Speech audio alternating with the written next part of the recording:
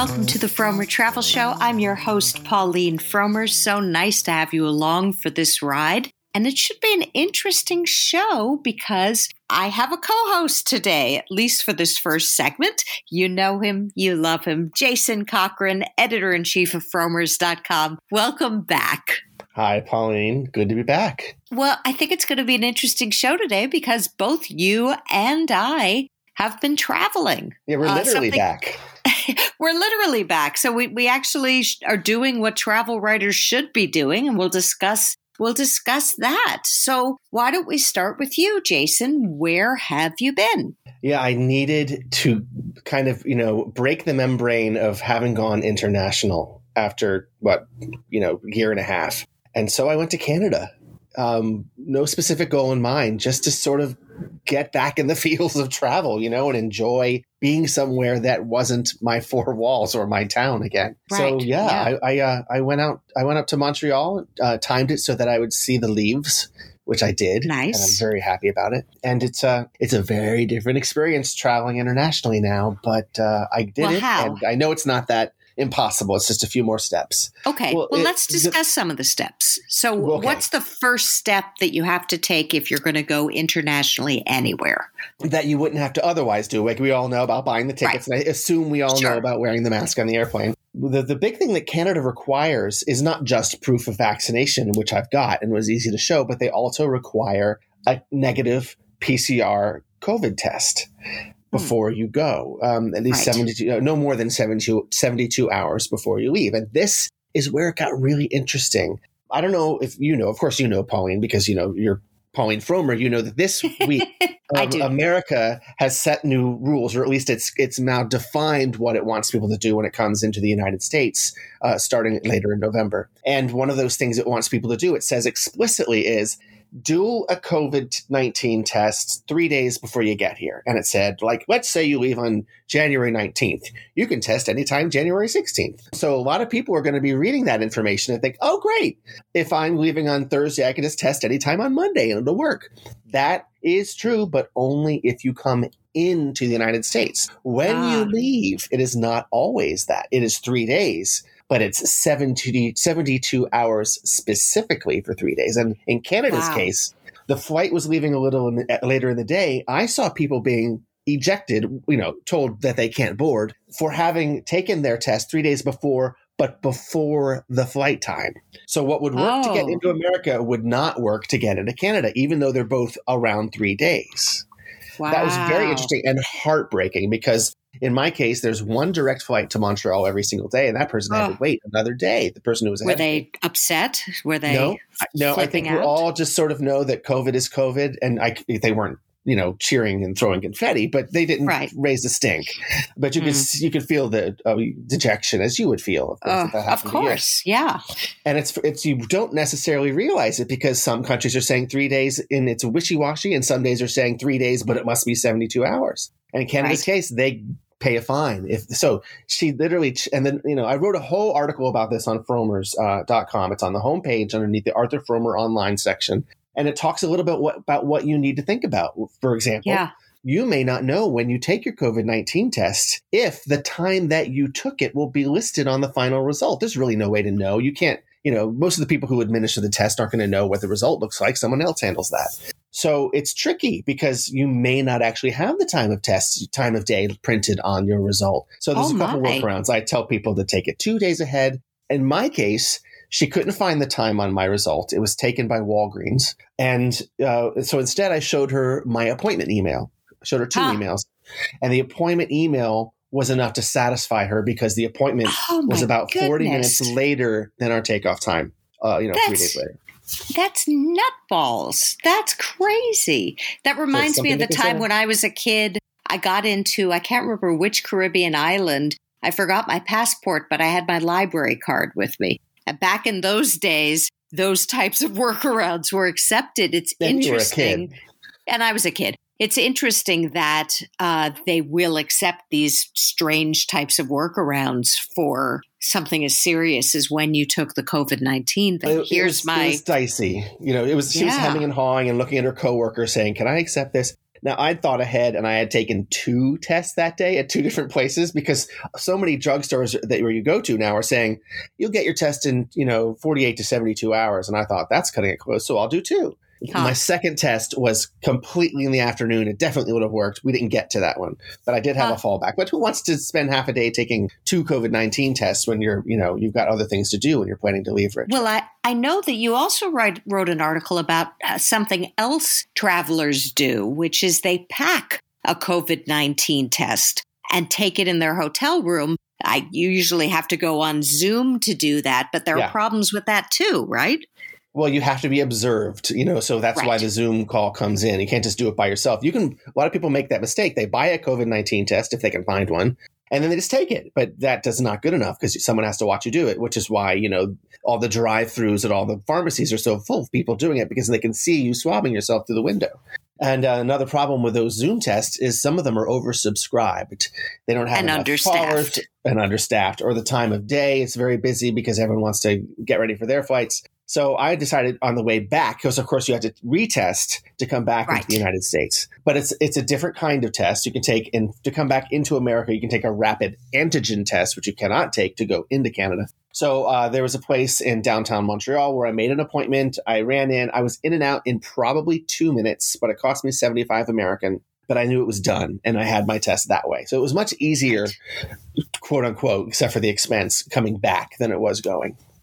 And did you have to show your vaccine card to go to restaurants there? I mean, how strict was Montreal? Yeah, they're very strict. If you wanted so much as a cocktail in a cocktail bar with 2 people in it, you had to show your vaccine card. They're very diligent. I even had to show my vaccine card at the airport coming back, which is weird because I'd already had to show my vaccine card, my COVID-19 test. I'd gone through 2 border securities. I'd gone through regular safety security.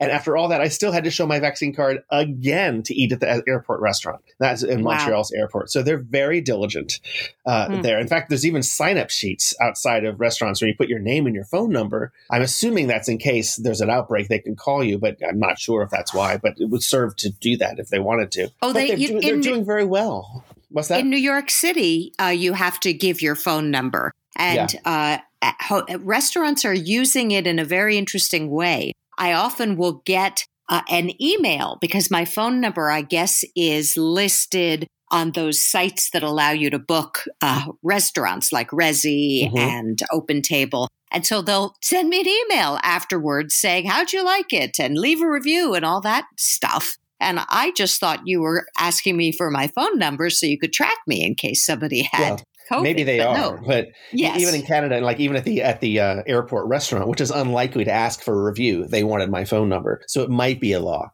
Right. So how long were you there for? For 5 days. I wanted to go for for fewer, but I was like, well, I have to do the COVID-19 test at 3 days. So, I might as well stay for 4. And then, so it ended up being a 5-night thing. And it was great because, the parks were gorgeous. The weather was not too cold. I walked around. They have some beautiful old mansions on the slopes of the hill where Park Montreal is. And just loved the old, there's some great mosaic type from the 1940s and the old train station they have downtown. I checked those out. The town was a little sad. You can tell that Quebec has been quite hard hit. It was the worst hit province in Canada. And a lot of stores have closed because Montreal has a lot of places from the 50s and 60s and cafes that look like they've been open since before you were born. And a lot of them haven't made it. And a lot of old signs, I'm worried about being preserved. Right now we're at that point where things have closed, but nothing's moved in yet again. So it was a little grim compared to your normal trips. But, Canada does tend to start to shut down in the late fall. And so I could have, it's a little bit of a Venn diagram between the two, right? Yeah. Because the summers are so glorious there, right?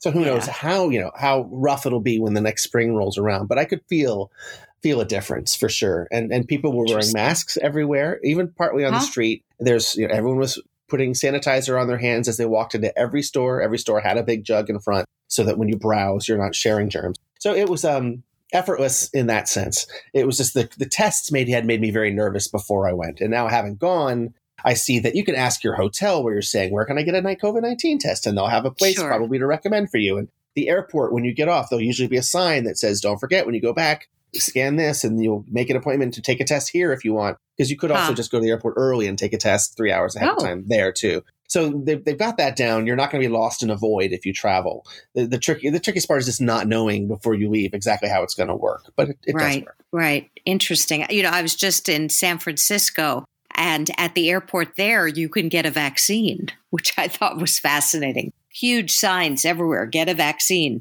This is before you check in the open area of the airport. I guess a lot of people do it that way. It's interesting, though, because a lot of places won't let you in, especially internationally, unless you have completed your vaccination at least 2 weeks before. So, I wouldn't recommend waiting to the airport to get your vaccine if you're planning on going somewhere that requires it.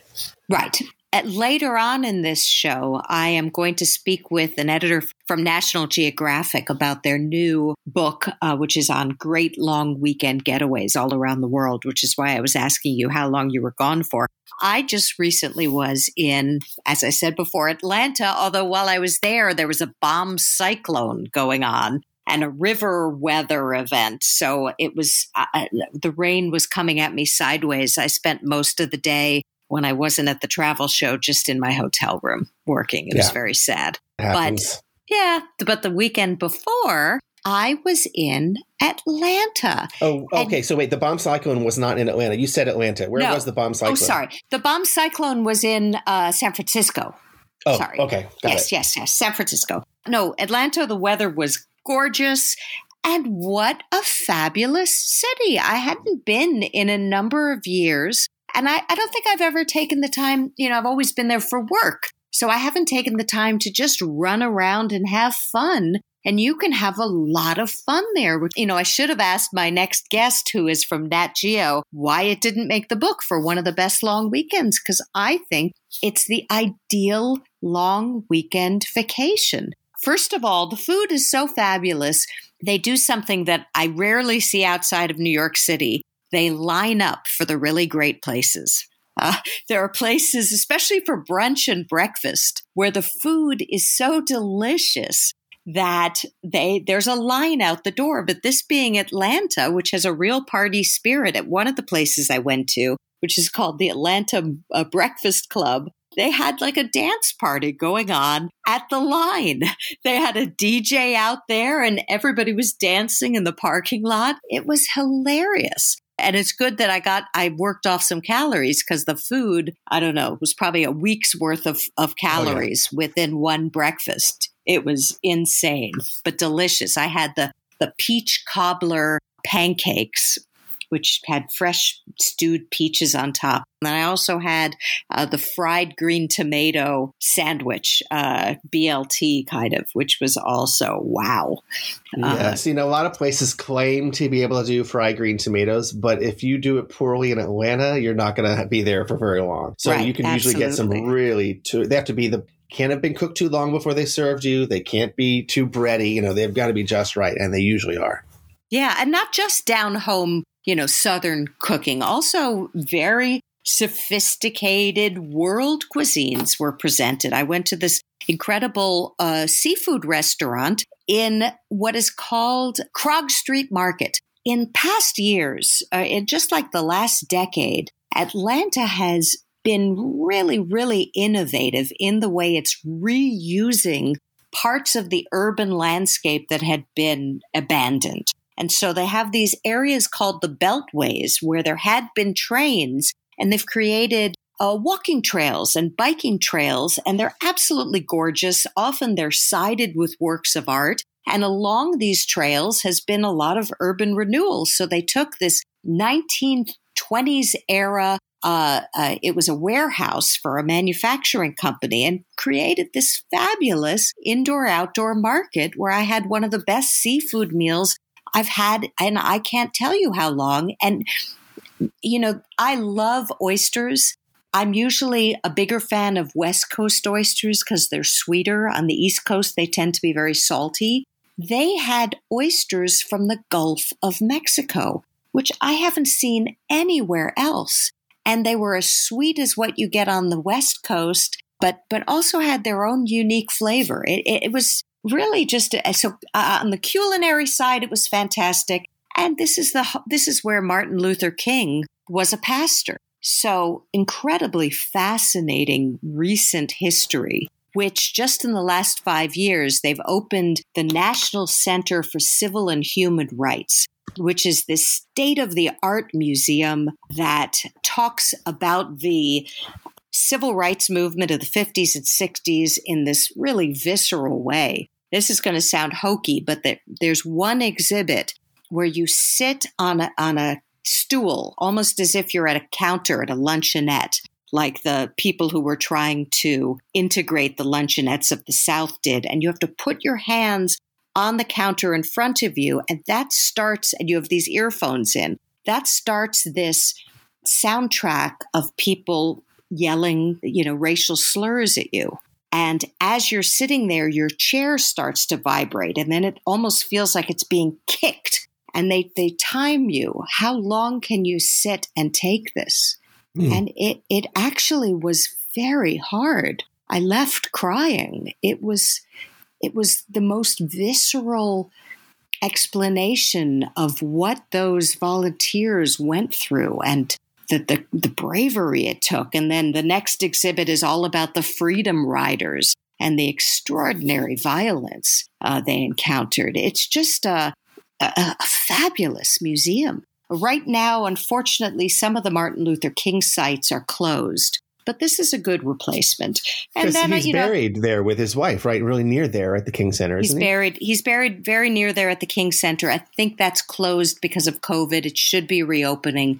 Ebenezer Baptist Church, where he was the minister, is also not taking visitors right now, but those all should reopen soon. And I also went to the Atlanta History Center, which has this incredible cyclorama where you see the Battle of Atlanta, as well as an exhibit that also is very visceral about the Civil War and about it doesn't forgive the South for what it did. I think it's very clear-eyed about the fact that the Southerners were rebels and that it was about slavery, that they wanted to keep their slaves. But it also shows how much the South suffered. I think 25% of all white men died during the Civil War from the South, which had incredible social ripples in terms of the communities of the South. So really, really great things to see and do. The one thing I thought was just plain stupid was the World of Coca-Cola Museum. That's just one long commercial. Everybody feels they need to go to it, but it's just not worth it. And it's expensive. I think it was like $18. Yes, there is a fun place where you get to try different Coke products from around the world, but not worth $18. I guess if you have a difficult to please 6-year-old or something with you, yes, that's your option. Yes. And it's near the aquarium too, so you just sort of make a day of silliness.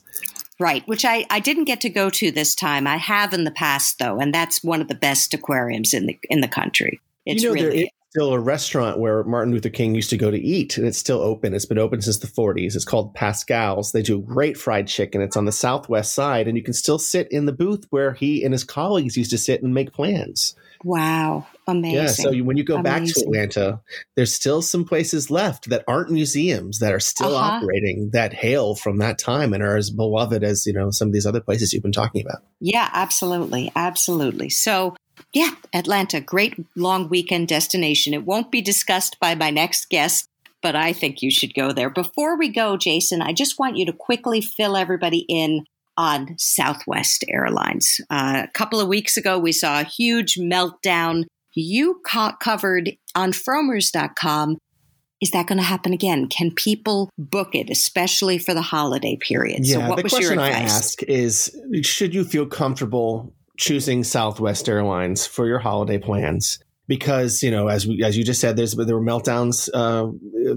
They claimed that there wasn't enough staff because there had been an early storm and that set everything out of balance for 4 or 5 days. But concurrently, there was a fight with some of the staff members in the union who didn't want the vaccine mandate, and they had gone to court. And so there was some confusion in the media over whether it was being caused by a sick out or not. Well, both the union and Southwest said the recent mess that they had was not caused by a vaccination sick out. But that's not to say that problem has been solved and that couldn't become a problem later on, which is why I say you really should think about whether you want to fly on Southwest for the holiday season, because on December 8th, that's the day right now that any airline that has, or any business that has government contracts, has a 100% vaccination mandate for its staff. Southwest doesn't want to do it. The CEO said he doesn't want to do it. The pilots union say they don't want to do it. And they won't report so far how many people have been vaccinated. That deadline's coming up, and they will lose their government contracts if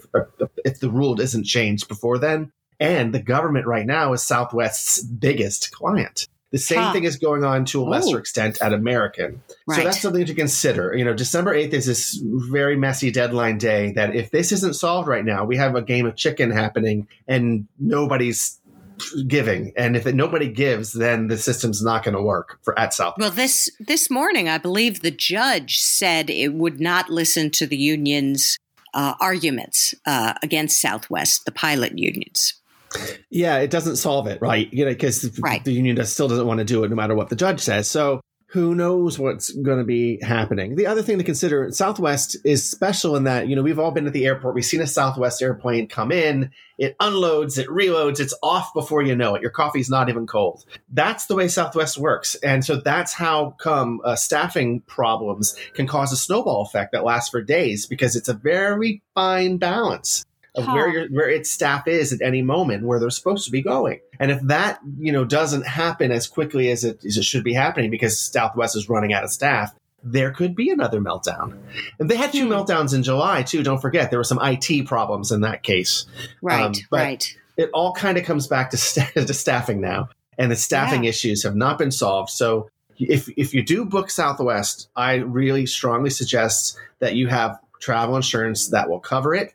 If something happens, that you can jump on another flight, no problem, or cancel if you see that there's a meltdown happening, and get your money back with the travel insurance. Because I don't think it doesn't seem very solidly footed at the moment. A lot of airlines are having trouble. Spirit has had its trouble. Air American, as I said, has had its trouble. Southwest, though, seems like it's uniquely headed, to mix the metaphor, like a freight train towards trouble. Would you also recommend travel insurance for American Airlines? Because they have just recently, I think you wrote about this too, changed their conditions of carriage so that if a plane is canceled, even if it's their fault, they're not going to put you on a competing carrier, which is something they used to do. That used to be very common. They're instead going to give you your money back, which sounds fine. Oh, you get a refund. But to try and use that refund on the day of travel to get another flight, you're going to have to pay a lot more. Flights are always more expensive on the day of travel. So do you think? You'll be stuck. Yeah, I think you could get travel insurance for money back for any travel plans right now, because it's not just labor issues that are causing trouble. There could be a new outbreak. You could feel unwell, and it could, by the way, not even be COVID-19. It could be the flu or something more mundane. I think things are so uncertain right now. We're all going by the skin of our teeth trying to get things back to normal. I would personally recommend travel insurance for full refunds, cancel for any reason, whenever you can get it right now. Yeah. There's just so much going on. It's the smart thing to do, I think. And as we've always said in the past, best way to get travel insurance, we think, is to go to one of the marketplace sites like insuremytrip.com, squaremouth.com, travelinsurance.com. That way you can see all of the policies that are available to you and hopefully not overpay. It's like an Expedia that pulls policies from everybody in one place and then you can buy. Yeah, absolutely. All right. Well, thank you so much, Jason. Lovely as always to speak with you. Thank you. Bye.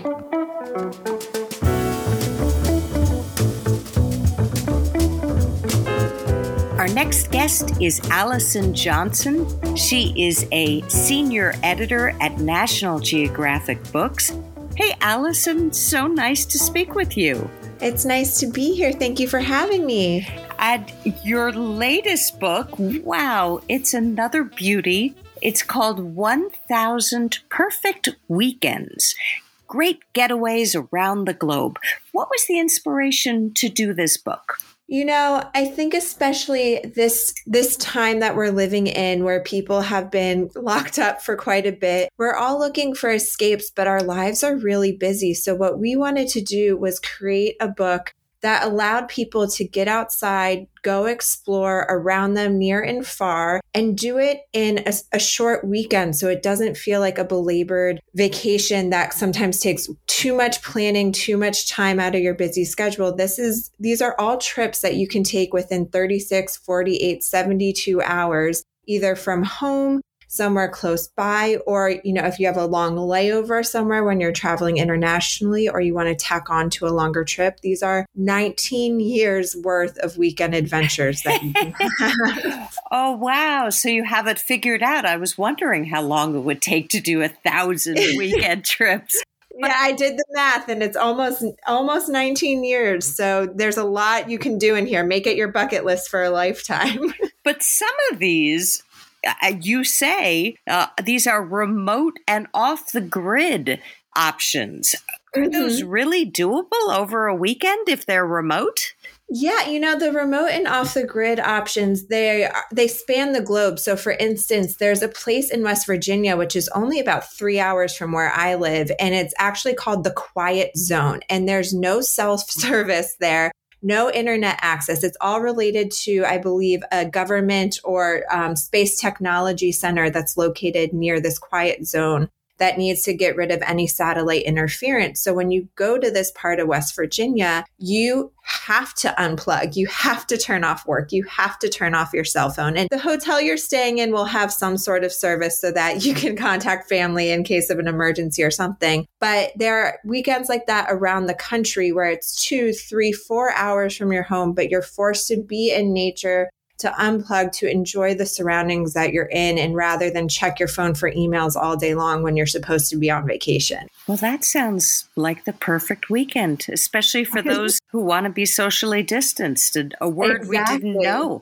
Now, did you start researching this pre-pandemic?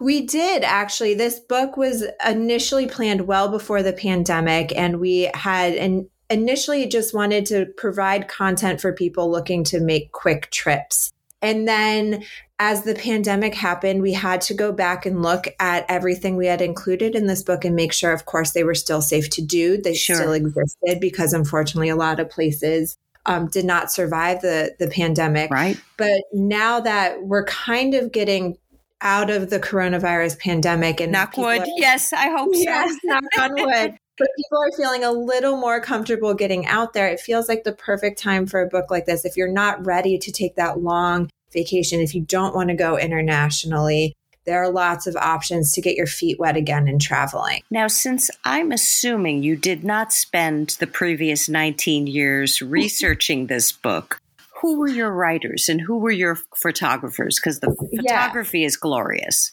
Yeah, we use a number of National Geographic photographers for this. Too many to name them all. But in all honesty, the book was really written by a team of fantastic travel writers who I've worked with time and time again. They include Joe Yogerst, who has written a number of books for us, including our best-selling 50 States, 5,000 Ideas. Carrie Miller, who has been a longtime National Geographic contributor and travel writer. Mary Ellen Kennedy Duckett. She actually wrote our Enabled Adventures chapter, which is one of my favorite. And she comes from personal experience having a husband who is wheelchair bound. And so she was really able to speak firsthand about places and activities that really are for everyone. Megan Miner Murray, who's a fantastic writer based in Hawaii, did a lot for us in terms of outdoors adventures. Karen Carmichael, who has been a managing editor for National Geographic Travel for a number of years, and Abby Kozolczyk, who is also a well-known travel writer. I know Abby. She's wonderful. Yay. That's so wonderful. And they all put their expertise behind this book. And then we had about 50 writers throughout the National Geographic Travel Group who contributed personal essays to this book. So you'll find throughout, along with the itineraries that we offer, these firsthand essays from these travel writers about their own experiences doing these activities, these adventures, these weekends. And they're really wonderful firsthand accounts. Now, I am expecting to get through my email a message from Block Island, Rhode Island, because they're probably going to say, we are the top vacation of the 1,000 weekends that National Geographic said you could do, because they're the first in the book. Was it hard to decide who would be the first in the book? And does Block Island, Rhode Island, deserve to be first? Well, we didn't rank them necessarily by priority or top 1 to 1,000. So it's definitely not in order by any means, but they do deserve to be in the book. And, we wanted to start with beach vacations because I think often when people want to get away, beach vacations kind of are the first thing they think of, especially for a weekend trip, because what's better than sitting on a beach and unwinding? And Block Island was a favorite of our writers across the span of writers because it has 17 miles of beach. Wow. So you have plenty of space to spread out. It's scenic. There's plenty to do in town as well. It's very walkable. So it just felt like a really serene place to start the book with. Yeah, absolutely. And you also have some road trips in the book, which I thought was a fun way to spend a weekend, not just in one place. Can you tell us about one of your favorites?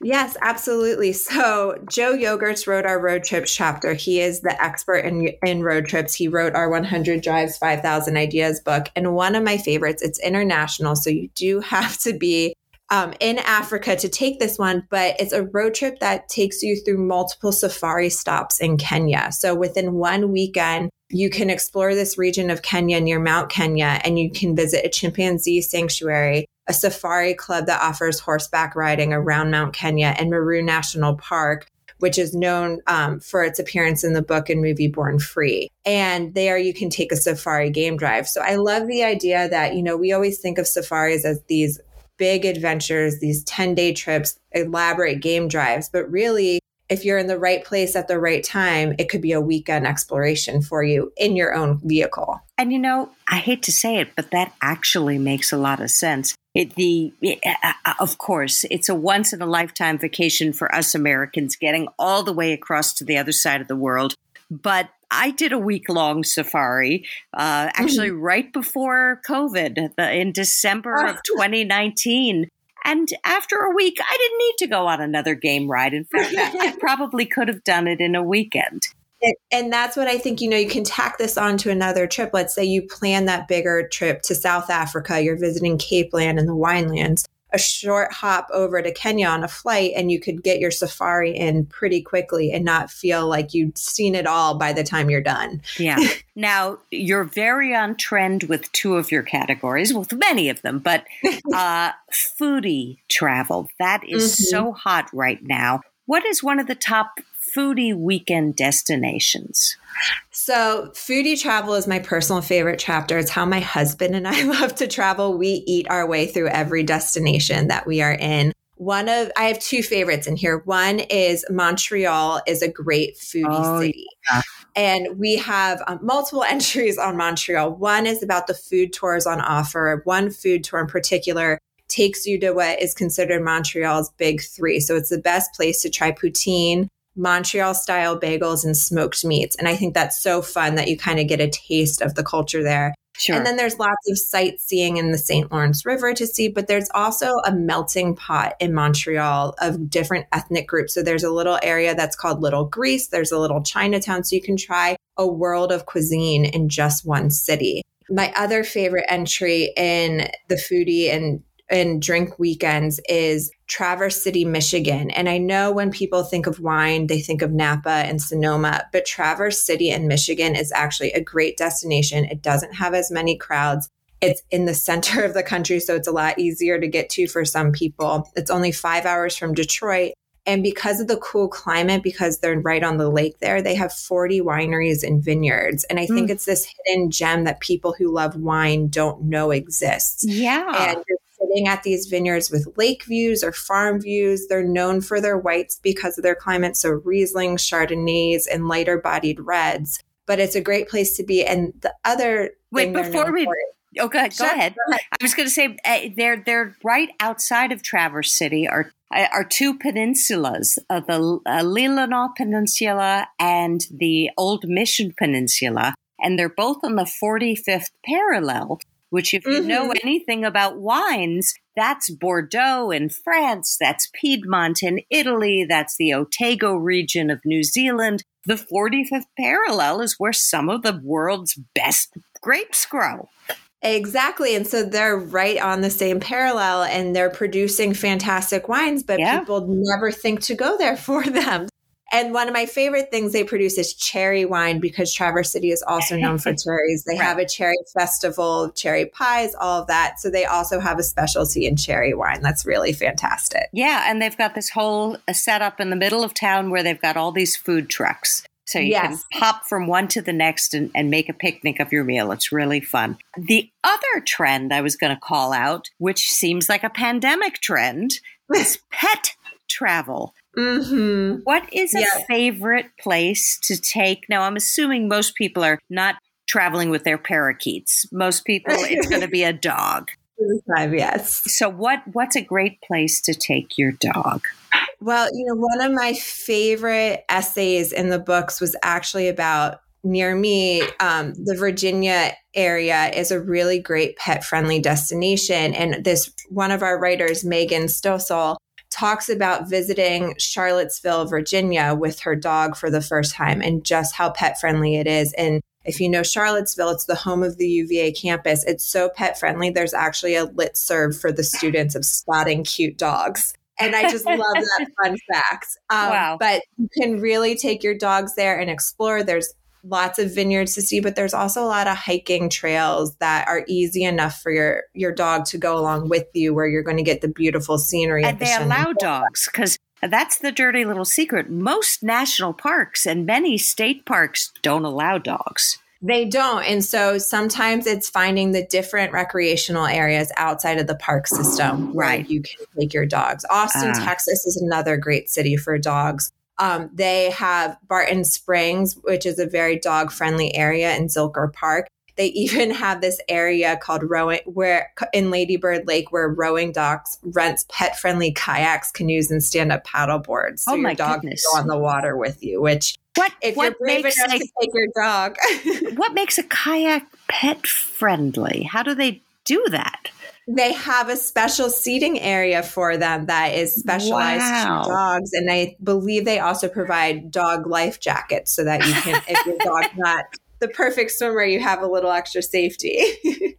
Wow. I'm amazed. That's the first time I'm hearing that even exists. Wow. Crazy. Well, as with all the Nat Geo books, it's absolutely beautiful. You can flip through it and it's something to dream on. Many, many congratulations, Allison. Thank you so much. I'm really excited for everyone to see this book, and I hope it inspires them to get out there and explore. I think it definitely will. And thank you for listening to this week's show. And to those who are traveling, may I wish you a hearty bon voyage.